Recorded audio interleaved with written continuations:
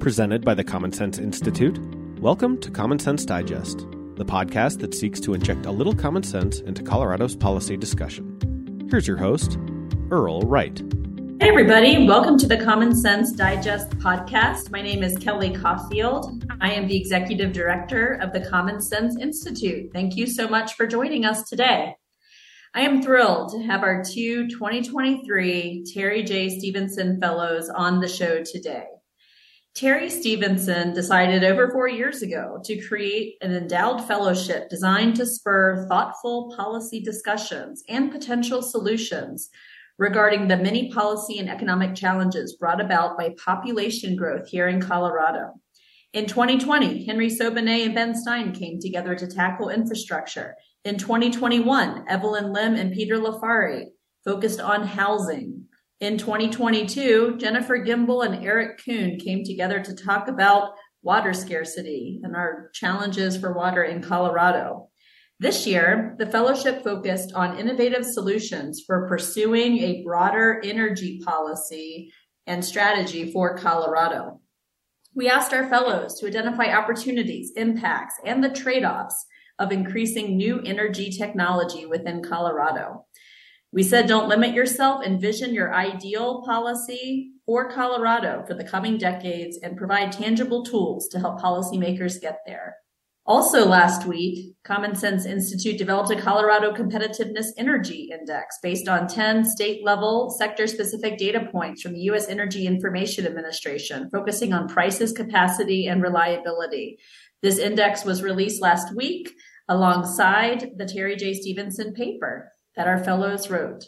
But back to our fellows, I'd like to introduce them so we can kick off our conversation. I want to start with Doug Benevento. He is a partner at Holland & Hart.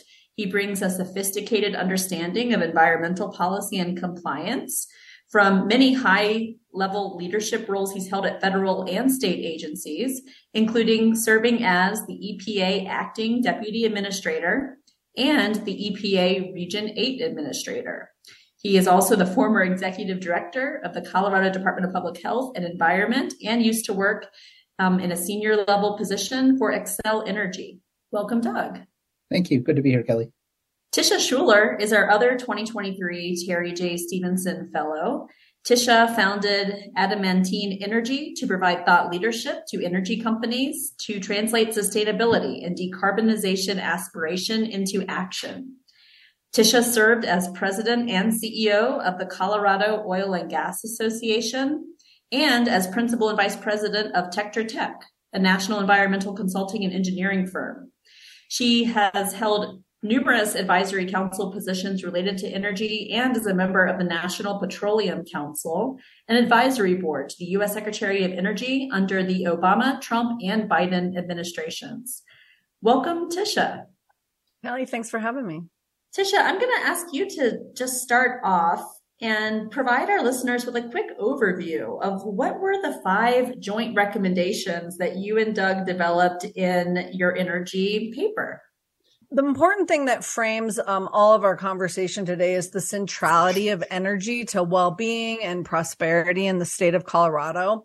And I think it's worth painting a little bit of picture as we run through the 5 recommendations. And the first is just of energy is the lifeblood of everything we do. Energy is what makes it possible for not just for us to keep our lights on, but for us to move goods and services around the state, to provide feedstock for everything from steel to fertilizer, and then of course to provide industrial heat, and then as well as keep our buildings warm and provide incidental things that we love like gas stoves for cooking.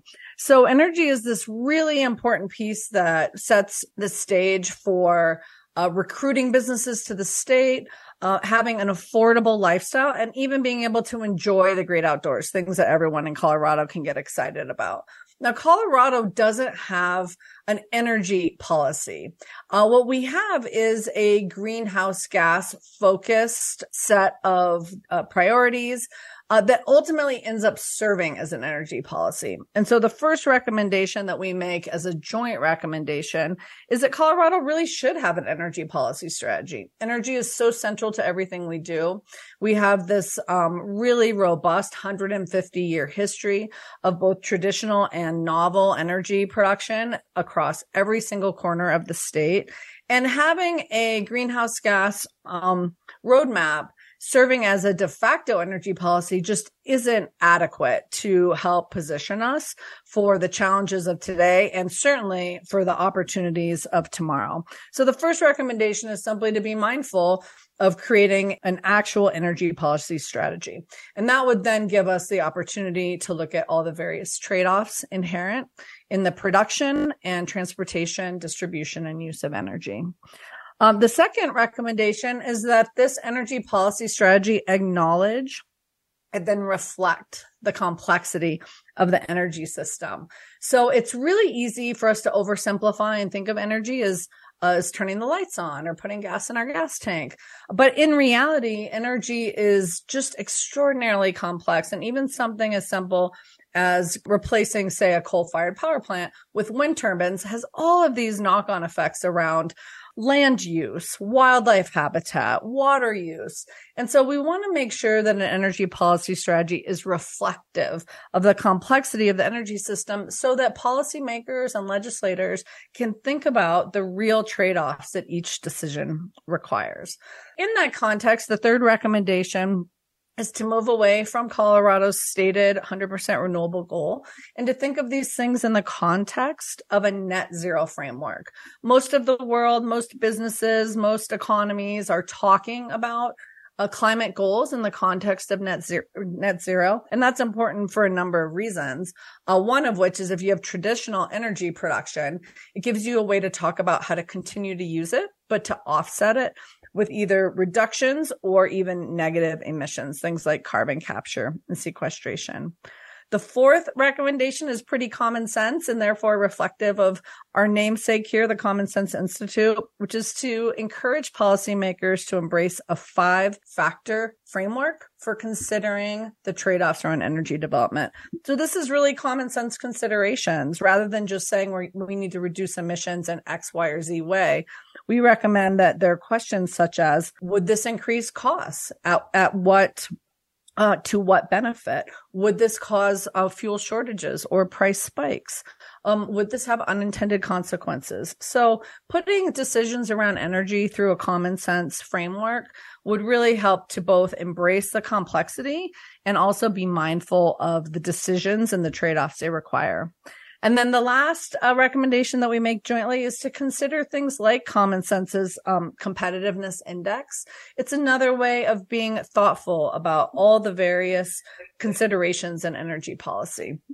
And so those are the 5 ways that we came together to say that Colorado has potential to both take advantage of its historic and really significant resources and talent, but do so in a more deliberate and disciplined way. Thanks so much for that, Tisha. I love hearing about the joint recommendations that you and Doug put together in this report, which can be found on the Common Sense Institute, co.org website, front and center. Doug, I want to ask you a little bit more. I believe it was the third joint recommendation. Seems really timely, and that is to reassess Colorado's commitment to 100% renewables. What do you all propose instead? What do you propose instead, Doug? So there's a sort of bunch going on with respect to Colorado energy policy. It's not really a de facto policy, as Tisha just mentioned. It's more of a de jure policy. They've sort of enshrined it into law, and they're busy enshrining it into regulation right now. And of course, the policy that, or the document that's doing that is the Greenhouse Gas Roadmap. One was released in 2021, and then there was a second that was that is being worked on right now. And I address sort of the Greenhouse Gas Roadmap 1 and the development of 2 in my sort of individual recommendations, because that's energy policy in Colorado. You know, economic development policy and everything else sort of is a tangential to what is energy policy in Colorado. But direct energy policy is, what are we doing to provide power to consumers, power to people who drive cars? How is that being impacted? So Colorado, as you alluded to, has sort of two different policies. They can work together, though it's not clear to me that they're intended to. The governor has a 2040 100% renewable goal that is still, I believe, his policy, and it's just unachievable. It can't be done. You can't take a grid and run it on renewables. Not if you're going to have even a 20th century grid, let alone a 21st century grid. And so they need to sort of drop that, and they're going. I assume they're going to, because it's not just those of us on this podcast that understand that it can't be done. I think it's most energy experts, whether right or left. The net zero policy Tisha mentioned is a good aspirational policy for a whole host of reasons.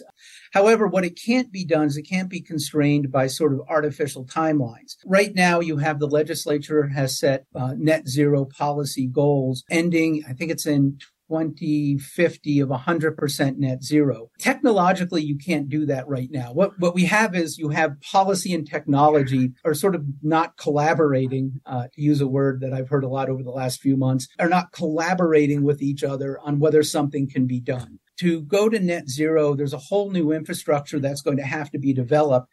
And whether that infrastructure is cost effective, I think people are looking at their utility bills right now and are saying, gosh, this seems like a lot more than what I'm used to paying. And the reason why is because utilities are starting to adjust their grid to meet the policy goals of the legislature and the governor.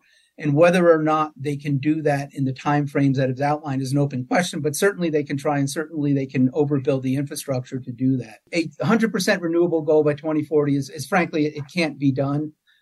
Whether or not the net zero goals and the artificial timelines that have been set up can be done is an open question as well. And can it be done so you maintain a reliable grid and you maintain you sort of still cabining costs? And really, that's energy policy. Is it something technologically feasible, and is it cost effective? Everything else is just sort of a nice addendum to it and things that should be considered. But really, cost and reliability are what you need to be focused on. Thanks, Doug. I appreciate that. I appreciate the focus you're bringing to the conversation. Tisha, I want to go back to you. The report that you and Doug wrote talks a lot about this current energy mix in Colorado. And I really love that part because for someone who's trying to understand energy policy more in Colorado, it just helps us better understand what production looks like right now. I want to ask you, how does the conversation about the current production in Colorado, how does that need to change in order to meet the vision that is set up in the paper? There's some interesting polarization that happens around energy sources where people have really started thinking and talking about energy, often in the context of political identities or political polarization. And it is silly because ultimately we're either talking about molecules or electrons, and they don't have personalities and they're not inherently good nor evil. But what ends up happening is we talk about traditional sources of energy often as negative and also fuels of the past. So in Colorado, this would be coal, oil, and gas, things we've been producing for 150 years in many corners of the state. And people often talk about renewables as positive or as, the future. In reality, this is all nonsense. And one of the ways that we can have more constructive conversations about Colorado is to talk about what we want to accomplish with our energy. And Doug makes some really important points about availability, reliability, affordability. These are central to things that communities want to do and that the state wants to accomplish, and to us ultimately being competitive and attracting and retaining both businesses and individual residents, regardless of their politics. So talking about energy more in the context of trade-offs, I think can be really constructive as a way to sort of transcend these oversimplifications and really help people think about what do we want to accomplish and what will help us get there. So one good example of that would be what I would call, say, oil and gas adjacent solutions. These are solutions that people get excited about, like geothermal or hydrogen, net zero liquids and gases as fuels. When you hear about things like airline fuels that will be net zero, these are things that traditional companies can produce with their existing workforces and their skill sets, with the option of both producing their traditional fuels and being a part of accelerating use of current infrastructure and use of current people to be producing these energy sources of the future. So de-escalating some of our polarization around what's good, what's bad, and thinking instead in a more complex, a bigger framework about the energy system, what we want to accomplish, and how we can really repurpose what we have and accelerate our interests. We can do that in Colorado by including a lot more people at the table. So I'd like to include our traditional mining industries, our oil and gas industry. In these conversations, I think we can get a lot more accomplished, and we can accelerate progress also towards decarbonizing. So those are things that I find really compelling and also really exciting. Colorado is positioned to be a national leader in this space if we take advantage of the tremendous resources that we have in their entirety. So Tisha, I love the vision. I love how we're talking about, our aspirational framework that we want to move towards. Doug, I want to better, understand and educate our listeners about currently in Colorado, the impacts to prices, reliability, and what we're seeing, at the pump, these rising utility costs as well. Can you talk a little bit about if we don't make some changes here, how is Colorado's competitiveness as a destination for job creation and investment being impacted today? Yeah, and I think you guys have captured some elements nicely, and I know you're continuing to work on it in the sort of energy policy index. I think you captured some elements there nicely. I don't think this is very complicated. One, I think market forces are best able to determine how quickly to move with respect to decarbonization. You sort of move at the pace of technology. And right now, market forces have been divorced from that conversation, and it's now a lot of aspirational goals that have been established that don't reflect reliability, that don't reflect cost. If we want to look at what our future could be, I think we need to sort of take a look at California. California is a little bit ahead of Colorado in their decarbonization efforts. And they've actually done a really good job, but Colorado hasn't, in sort of articulating the costs just to Coloradans, just to taxpayers, to people that live in Colorado. We already know we're not quite California yet, but we are becoming an increasingly unaffordable state. Housing prices are high. The rate of inflation, I saw last week, was announced that we are well ahead of the national average in inflation rate. Contributing to that is our energy costs. So California, they did, their roadmap, they did a cumulative cost analysis of it. And what they found is that by 2035, under their plan, households that make less than $100,000 per year, their income is estimated to decline by $4.1 billion. By 2045, it's $5.3 billion. So for those earning under $100,000, they know how much it's going to cost their citizens. And we can sort of look at that and say, well, that's probably, if not exactly right, directionally right is what's going to happen in Colorado. And if you're worried that people who earn just under $100,000 can afford it, it also has a proportional impact at people earning under $50,000. Okay, great. We want to move in this direction. One of the recommendations I made individually without Tisha was that we should do a cumulative cost analysis. California can do it. We can do it. How much is this going to cost Coloradans to implement the plans that are in the roadmap? We know what they are. We know they're there. You can model these things. You can do an assessment of these things, and you can determine, okay, here's the total cost people are going to have to bear. It's not really difficult stuff. And that's one of the things that's missing from Roadmap 1. And I anticipate Roadmap 2.0 that I've talked to folks that are putting together in the governor's office Roadmap 2.0, and they said they're going to be a little bit more robust. We'll see how robust they will be. What we do know is everything they do is going to increase costs on everybody. Everybody, I'm assuming everybody uses some form of energy, so everybody's going to have to do it. The other thing they are doing is there appears to be a restriction on the development of oil and gas in Colorado, which makes zero sense if you're actually interested in climate. Colorado has among the most restrictive environmental policies with respect to extracting fossil fuels. And those policies work. The extraction in Colorado results in less climate impact than extraction almost anywhere else. Yet we know for a fact that getting a permit out of the state of Colorado is really, really hard. And it's taking a really, really long time. The result of that is regulatory uncertainty. The result of regulatory uncertainty is people are just going to go get their natural gas from somewhere else. Perfect example in the Trump administration. There was a pipeline, I believe it was a oil pipeline that was going to be running that had to go through New York. It was going to provide, believe it was oil. And if I'm a little bit wrong, I'm directionally just about right on this thing. It was going to provide it to Massachusetts. The governor of New York, Cuomo, killed the pipeline. So great. And he touted that as a climate issue. Well, you know what the people of, I'm pretty sure it was Massachusetts did? They started getting oil from Russia.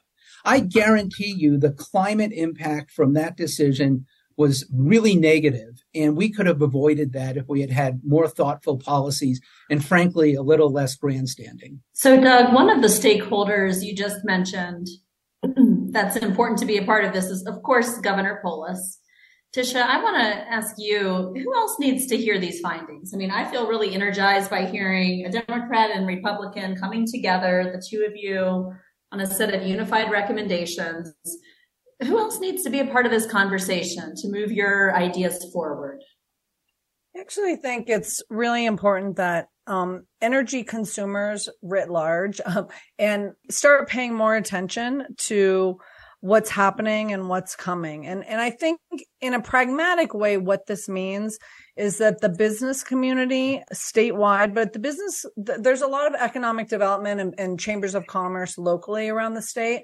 And I think it's important as, for example, the Polis administration goes around and does Greenhouse Gas Roadmap 2.0. They really are soliciting input.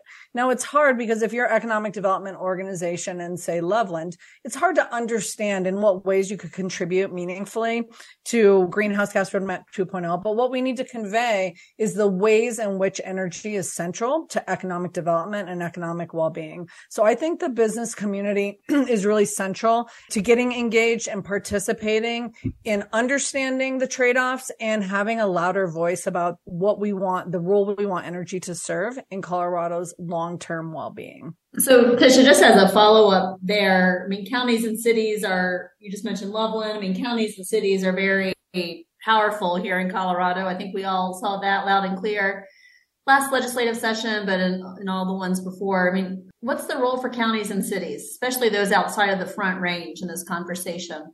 Yeah, there's a couple things. One, the organizations that represent counties, Colorado Counties Inc. and CML representing the towns, these are really powerful organizations.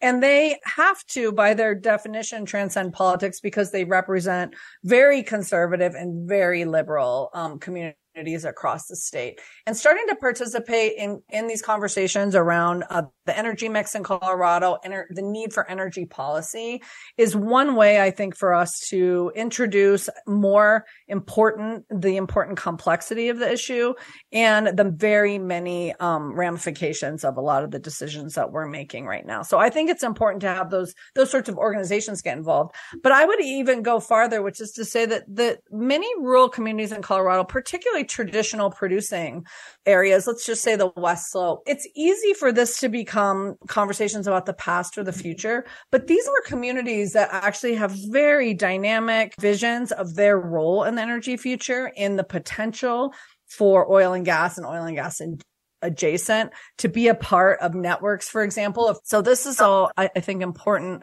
ways that communities that have traditionally been associated with, say, oil and gas or mining, that they can participate in the conversations about how they want to be a part of the energy future. And I think we would be better served by putting their voices as central to these conversations, because there's a lot of really interesting dynamism going on in traditional energy producing communities around the energy future, but they're not, I don't think they're often a sought out voice in the conversations happening, for example, at the Capitol. Doug, what would you add to that in terms of key stakeholders and who else needs to be a part of this conversation so that your recommendations continue to have legs? I think this is very simple. I disagree that this is complex. I think it's terribly simple. I think what people need to know, whether it's the Loveland Chamber or the Aspen Chamber or the, Burlington Chamber, what's this going to cost? The goal of the policies established by the governor and the legislature is to address climate change. We know for a fact that if Colorado were to shut down tomorrow, we would have no effect on climate change, on reaching the sort of 1.5 degree increase by 2030. I believe is the latest number. So there's that. That doesn't mean you shouldn't do anything. Climate change is real. It should be addressed, but you need to understand the impact you're going to have on it. So in order to do something that will have no individual effect on climate change, what's the cost going to be? There are billions being invested right now by utilities across Colorado that are going to be paid for by ratepayers to meet the policies established by the governor and the legislature. What's the bottom line of that?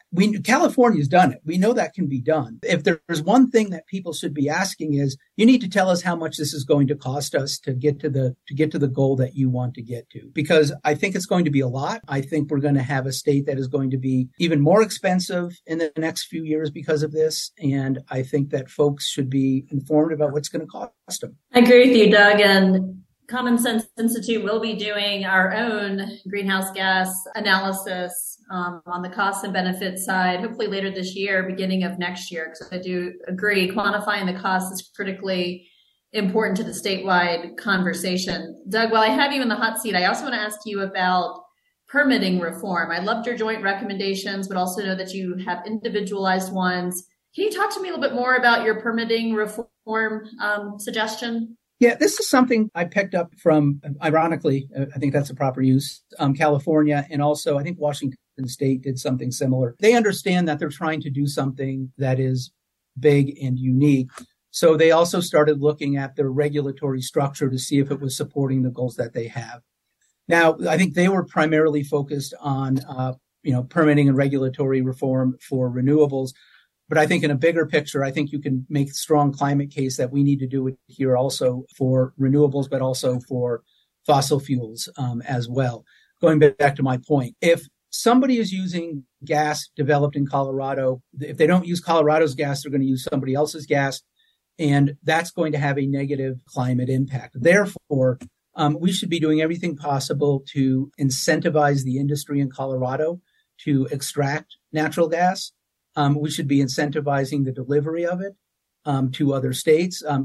California is one of the biggest, I think maybe the biggest natural gas, first or second natural gas user in the United States, and they import most of it. We should be developing markets to send our natural gas to. It's good from a climate perspective. It's good from a general environmental perspective. It's good from an economic perspective. Those rural communities that Tisha was talking about wouldn't have to worry about fitting into some structure because people have decided that they're artificially going to stop the use of fossil fuels. They can actually do what they do well, which is support a natural gas industry that is also good for climate. Thank you, Doug. I appreciate that. But I do want to ask you a more optimistic question. We've talked a lot about some of the challenges and some of our opportunities, but Tisha, let's start with you. What, in terms of energy policy, what makes you optimistic for Colorado's future? I think as decarbonizing goals have hit actualization, companies and governments are now trying to make good on aspirational pledges that they made. What's happening is we're seeing a lot more pragmatism coming in the realities of governance. And I think this is a great thing because I don't think that decarbonization as a central priority of companies or governments is going anywhere. And so what we need is a space to have conversations about the complexity, about the trade-offs, and about what it's going to take, how much time it's going to take to enable a transition that's orderly. So I'm actually really optimistic because in my work, which is primarily with companies, but we do a lot of collaboration with environmental NGOs, especially now that we have all these federal hubs that are coming into play, and we work with governments on the policy side of this. What I see is that now there's this general consensus that this is harder than we thought when we were only speaking in aspirational terms. And I think that's actually the first step towards making real interesting change that makes more room for many of these solutions that are going to take in many cases decades, but that leaves more room at the table. for companies, for historically oil and gas and coal producing communities, for us to consider mining and nuclear. And I'm optimistic about the wide array of potential energy tools in the toolbox and the willingness of people to start talking about the realities of implementation. Is it easy? Are we going to get there tomorrow? No, but I spend my days in this awkward and difficult space, and it feels to me like there's just more exciting happening than there has ever before. What about you, Doug? Facts. Facts are that a lot of the aspirational policy that has been set out can't be reached. In the timeframes they have been reached, that is going to become more apparent as time marches on. I think that Tisha used the word pragmatism. I think that's a good word to use. I think that pragmatists will ultimately win out. There is a middle ground. I was a presidential appointee in the Trump administration, and I think moving towards a net zero goal is a good thing, but I think you do it at the pace of technology and at the pace of markets, not at the pace of artificially developed timeframes that, frankly, people don't know is going to have any actual impact on climate. I think facts make a difference. I think that is going to be ultimately facts will win. And I think the trade-offs that Tisha talks about will be determined, but I don't think they'll be determined by, I think they will be determined by markets.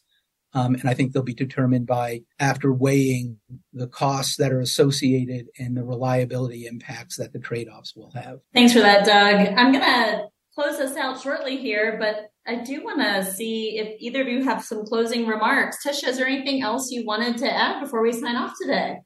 I think the only thing that animates all of our work, and that certainly animates my approach, is that we can only influence the policymakers and the stakeholders to the extent that we can create interest in what we have to say and interest in our ideas and our solutions. So a lot of this work is going to be less about having the right solution or the right piece of information and more about figuring out what's the bridge that can be built to create the spaces for the pragmatic conversations and for the solutions that include more people. And I think that's an important part of what we're all trying to accomplish. And it's certainly why I think being future focused, being optimistic, and looking for the areas of common ground is what is going to help us make progress ultimately. Doug, any closing remarks? Thank you, Tisha. I like that optimism. I probably disagree that this is about how you frame the issue.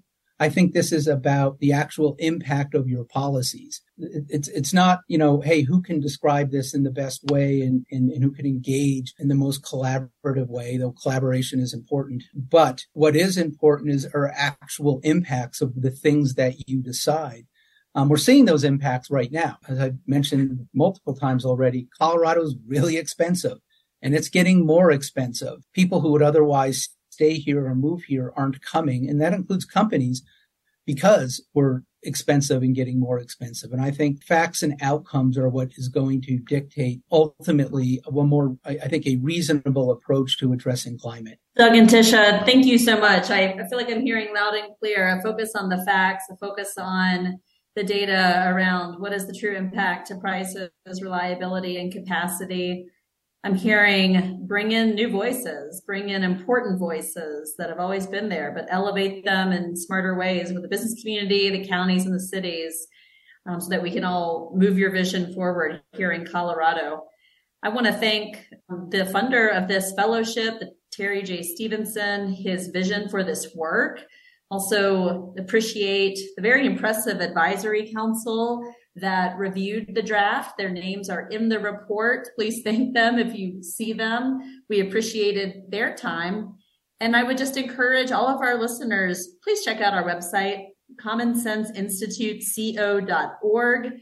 You will see Tisha and Doug's full report, the cheat sheet, 2-page synopsis, as well as the Energy Competitiveness Index we've talked about today. Thank you so much for joining us. Thank you for listening to the Common Sense Digest. For more on today's topic, as well as our research on the most pressing public policy issues facing Colorado, please visit commonsenseinstituteco.org. The preceding episode, along with all others, is available on podcatchers everywhere or on our website under the podcast tab. Our technical producer is John Ekstrom and Deft Communications. This has been a production of the Common Sense Institute.